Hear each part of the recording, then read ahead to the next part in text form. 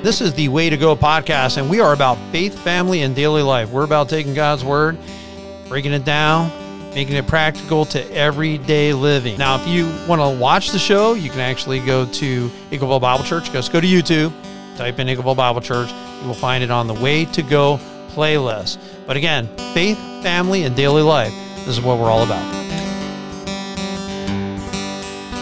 Welcome to the Way to Go podcast. I'm Bill McMinn. Along with me is Mark Hostetler, and we are talking about small groups. Now, this is, when I look at Eagleville Bible Church, this is one of those ministries that I look at as backbone ministry. So I would say of our church that we're small group strengthened, we're service oriented.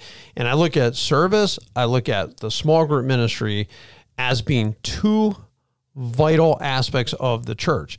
So the purpose of small groups that we have in our church is to get closer to God and to get closer to each other. So it has two things. Like if I have somebody coming to my small group, I would like them to know that, hey, I feel like I've gotten closer to God and I've grown in my walk. I've learned more about the word, and I've also been able to connect with other people. And I think both of those are super valuable. Absolutely. I mean, that's been my experience through small groups. Definitely been growing closer to the Lord and growing closer to people. Right. That's been so valuable. So I appreciate that perspective you have in implementing small groups into this church. How did that happen? Well, I'm going to talk about it, but Acts 2:42, and then I'm going to give a little bit of a history of it. But This is a verse that I think is a great one for a theme verse since we're talking about small groups. It does have a biblical base twofold. One, they devoted themselves to the apostles' teaching. So here they're getting together. They're actually, I believe, meeting in small groups of people too, because they would have like their temple meetings and synagogues at that time where they would have large group meetings, but the church also had small group meetings. Yeah, I think so. I mean, when you look at when Peter came out of jail, he went to the house where a small group of people were gathered praying for him. And remember, Rhoda opened a door. She's like, "Are you kidding me?" She closed the door. But that was a small group of people meeting together in prayer. Right. So, absolutely. Yeah. So they devoted themselves to the apostles' teaching and to fellowship and the breaking of the bread and prayers. So they would be getting together and they would be fellowshipping. Fellowshipping is community, it's friendship. All those are combined into it. So that's one biblical aspect and basis for small groups. Also the fact that Christ had 12 disciples and that they traveled around with him. Mm-hmm. And so you look at him, when I think of a small group, I think of a group of 3 to 12 people. Now, sometimes our groups are actually more community groups because I've had lots of small groups of 20 to 25 people. They do fit under the small group ministry. However, I look at them a little bit beyond the parameters of a small group. Yeah. Yeah, I think so too. You got a really difficult time making sure everybody is included in, responses and stuff like that. Now, I will say your approach and my approach, even in the prayer ministry, does allow for that to happen, where you actually want input from everybody around the tables. Let's talk about certain scripture. We read the scriptures for Tuesday mornings. We read the scripture, and then we give everybody an opportunity to kind of weigh in on how that's affecting them. Right. I think that's a great model, by the way, for small groups, because it gives everybody a chance, at least, to give input. Well, one thing, the way that I do small groups, a lot of times, let's say if they go 6:30 to 8. Or if it's the men's small group, it's 7 to 8. Do I want to sit there and talk for an hour straight? I do not. Right. Do I want to talk for an hour and a half straight? I do not. Absolutely not. Like, I value the input of other people. To me, small groups is not just about your facilitator. As a small group leader, yes, when I'm teaching the book of Revelation, I'm definitely teaching you information. When I teach theology, I'm teaching information, but I'm also going to give you time to ask questions, interact, because I think that's absolutely vital is for people. To me, it's boring, actually, if you just have one person talking the whole time. Sorry. That's just how I feel.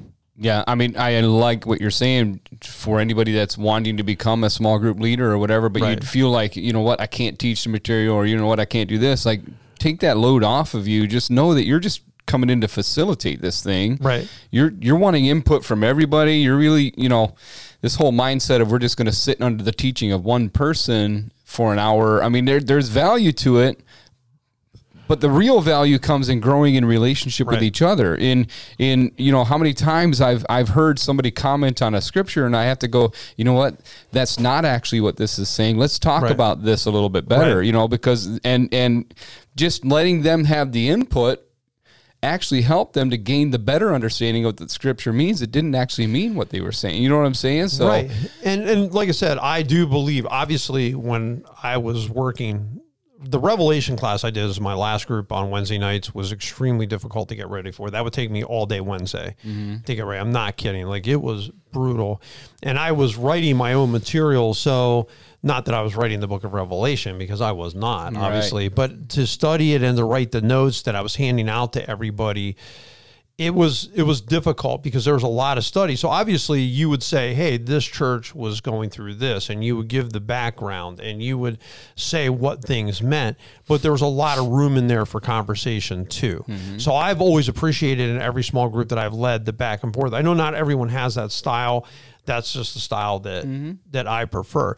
Now, when it comes to small groups and why we started small groups in the first place, Eagleville Bible Church years ago, and when I first came here, there were no Wednesday night children's groups. There was no youth group. There was, we had Sunday morning church, we had Sunday school, we had Sunday night church, we had Sunday night prayer meeting, we had Wednesday night prayer meeting. So they had 2 prayer meetings. And the reason they had a Sunday night prayer meeting was because of the gas embargo, whatever, in the 70s, like years before I got there, years before they decided that they were going to start it and not have a Wednesday night prayer meeting. Then another pastor comes and says, we're going to have a Wednesday night prayer meeting. Well, they won't give up the Sunday night prayer meeting. So then I'm there every Sunday. I would preach Sunday morning. So I'd have to get ready in the week to do that. Then I'd preach a whole separate sermon on Sunday night. I'd have to get ready for that. Then I was leading the youth group, actually, because I started a youth group. And so I was teaching that on Wednesday nights, and we were running an activity a month. Like, it was really crazy, how busy we were. And so we had the Sunday night thing. Eventually we dropped the Sunday night prayer meeting, and we had like choir practice instead. And we just had Wednesday night. So Wednesday night's always been a part of that. But we did it because Sunday night did not grow. And so if I came here and there were 30 people one year, when I came here 10 years later, there's still 30 people.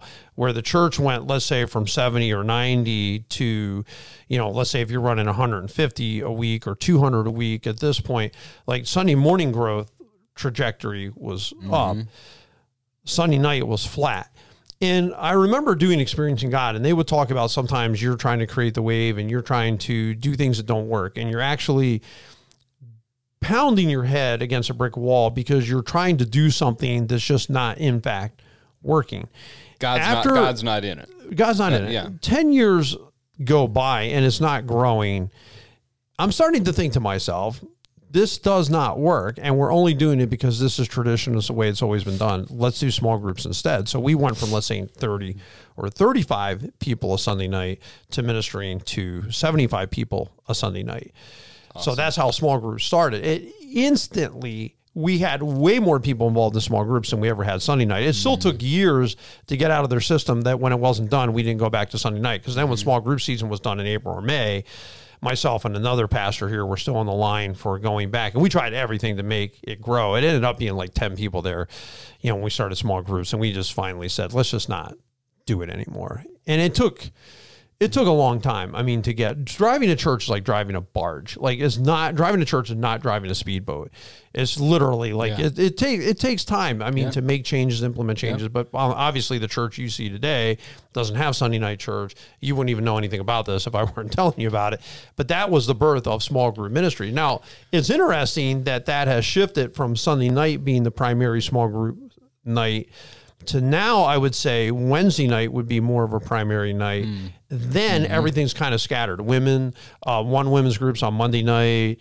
There's small groups on Friday night. There's small groups on Friday morning. Tuesday morning. I mean, they are kind of all over the place at this point, which is fine. I think it makes it nice for people that want to be a part of a small group, but their schedules are limited or whatever. It gives them options. It gives a lot of people, you can put yourself into a group kind of anywhere right now. Right. And that's a good thing. The other thing I like about this, what you were talking about, is it highlights the importance of getting other people involved. Right. So on Sunday night, that ministry relied on one person to go, and that was you, pretty much. Right. It was all on your shoulders. Right. Where small groups, you're calling up leaders, and you're asking people, hey, lead these things, facilitate these things for us, and you're getting multiplication.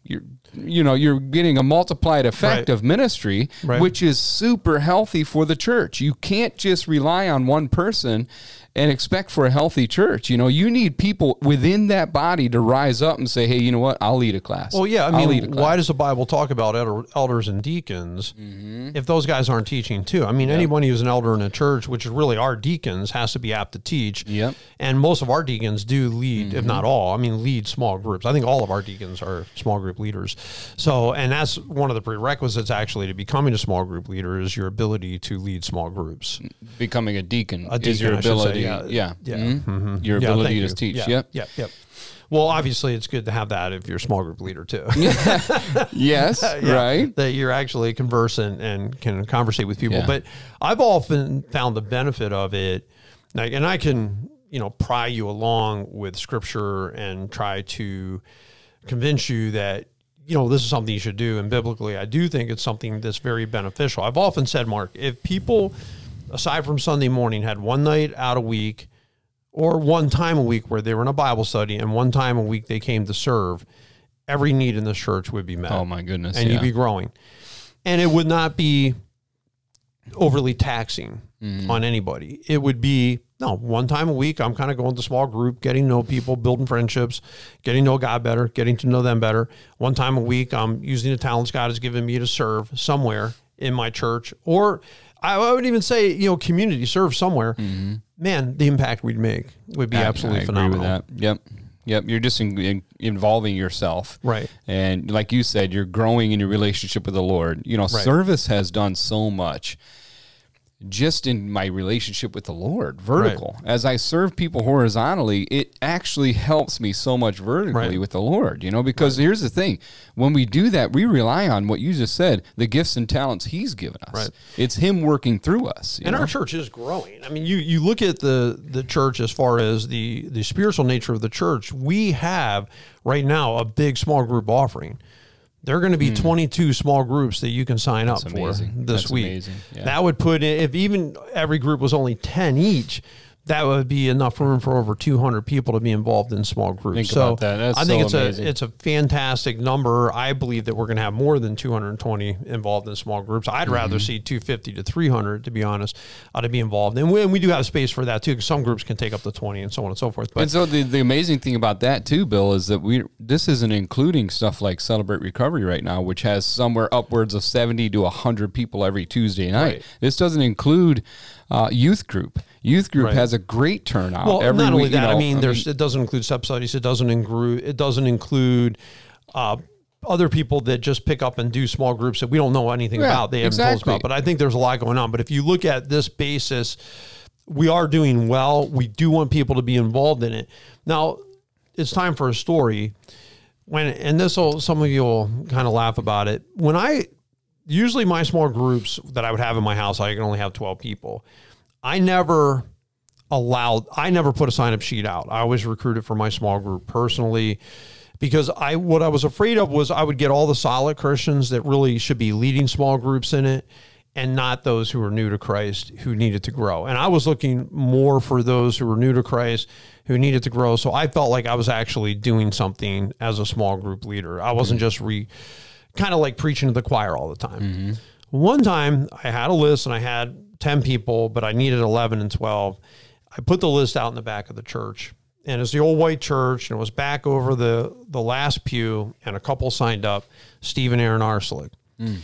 And at that time, I had just met Steve and Aaron, but Steve's ex-brother-in-law was also in my small group. And I thought to myself, I don't really want Steve and Aaron to be signed up in my small group, because this could create tension with other people in my small group. However, I'm going to be open to the Lord. I prayed about this. I put the list. That's who signed up. Well, as it turns out, as you well know, Steve became a pastor in this church. And here's this guy that I don't know. I don't know Steve. I don't know that Steve's going to become one of my best friends in the world. I don't know that he's going to become a board member someday and later a pastor, and that Aaron's influence in this church is going to be phenomenal. Just her impact alone and her ministry has been great at Eagleville Bible Church. And I had no idea about any of this. And they know the story. Like, this is no secret to them. And I was just a little bit leery about it. But they became great friends. And they were in my group for 4 years. And we went through the New Testament survey and Old Testament survey and some on theology and a lot of the Bible. And they were in that group. And then they got strong enough to lead their own small group. And then Steve, my goodness, I mean, after that, he had to be leading small groups for over 10 years easy because that was 18 years ago.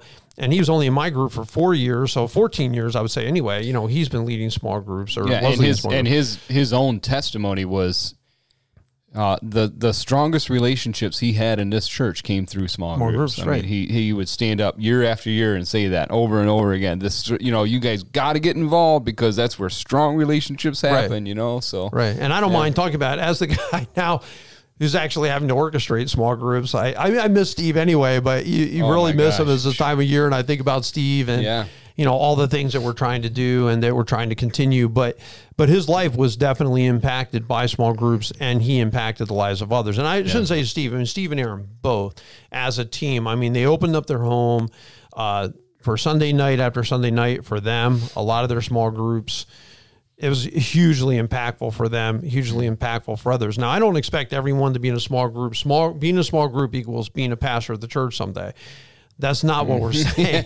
What we're saying is that small groups will benefit you spiritually, and it will develop your friendships and some of the best friends that you have. And I think of my friendship group a lot of times has been those in my small group. It has been people that I've met with for year after year after year. Like, I know those people well because I've been to their home and they've been to my home. You know, I think the caution in facilitating a group, this is where I've had to really learn how to do this because I'm so project oriented. The caution is to get so overly focused on the material that you forget about them relationships. Right. That after an hour and a half of meeting together, you really haven't discussed anything with each other. All you've done is just focused on the material. You got to be careful on that. Well, on Wednesday nights, I can't do this. We handle this on the Tuesday morning by giving them 30 minutes to eat something. Yeah.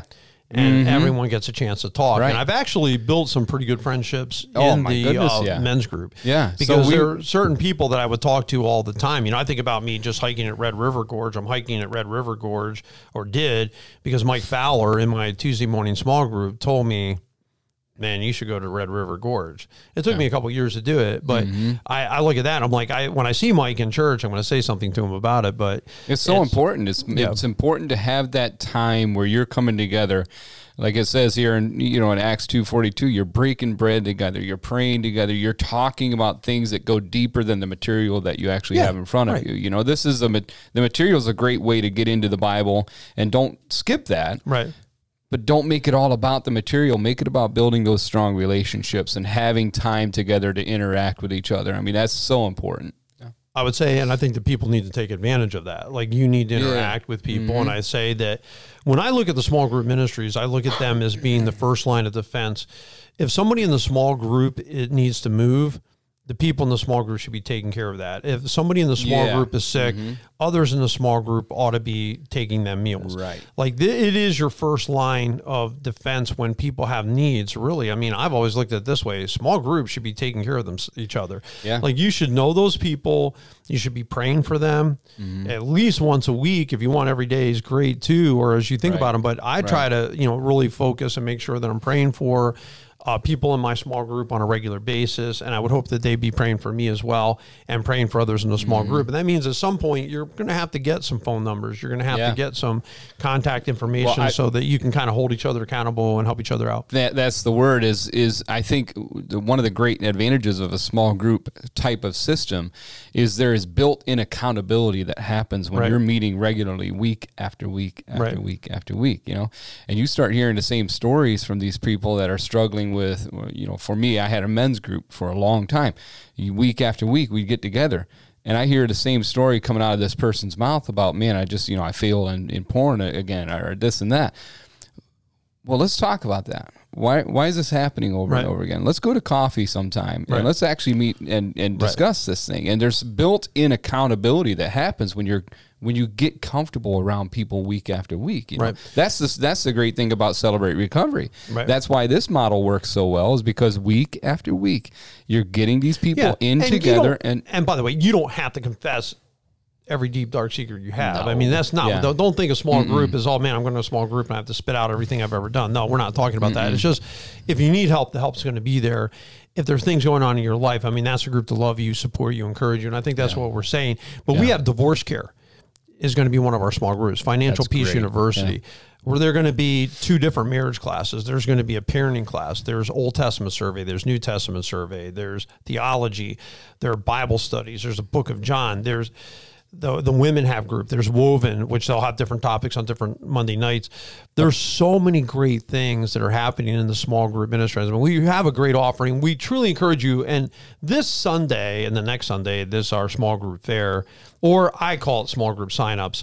Come out to it. I mean, look over those small groups, see where God wants you, where you can plug into a small group and find your way to connect in this church. And we super appreciate you. We appreciate you tuning in. We appreciate you listening to this podcast. And we hope that it's been an encouragement and really does kind of help to understand what our heart is and why we do the things that we do and what we've seen as we've done some of these things and God has led us to some of these things. And we were going to pray. I mean, we're really praying for God to bless these small group ministries. And we're talking about on Sunday morning. I'm sure you will in worship too, and just plugging it because it's important. Anyway, thank you so much for being here, being a part of this podcast. You guys all have a great and an awesome week.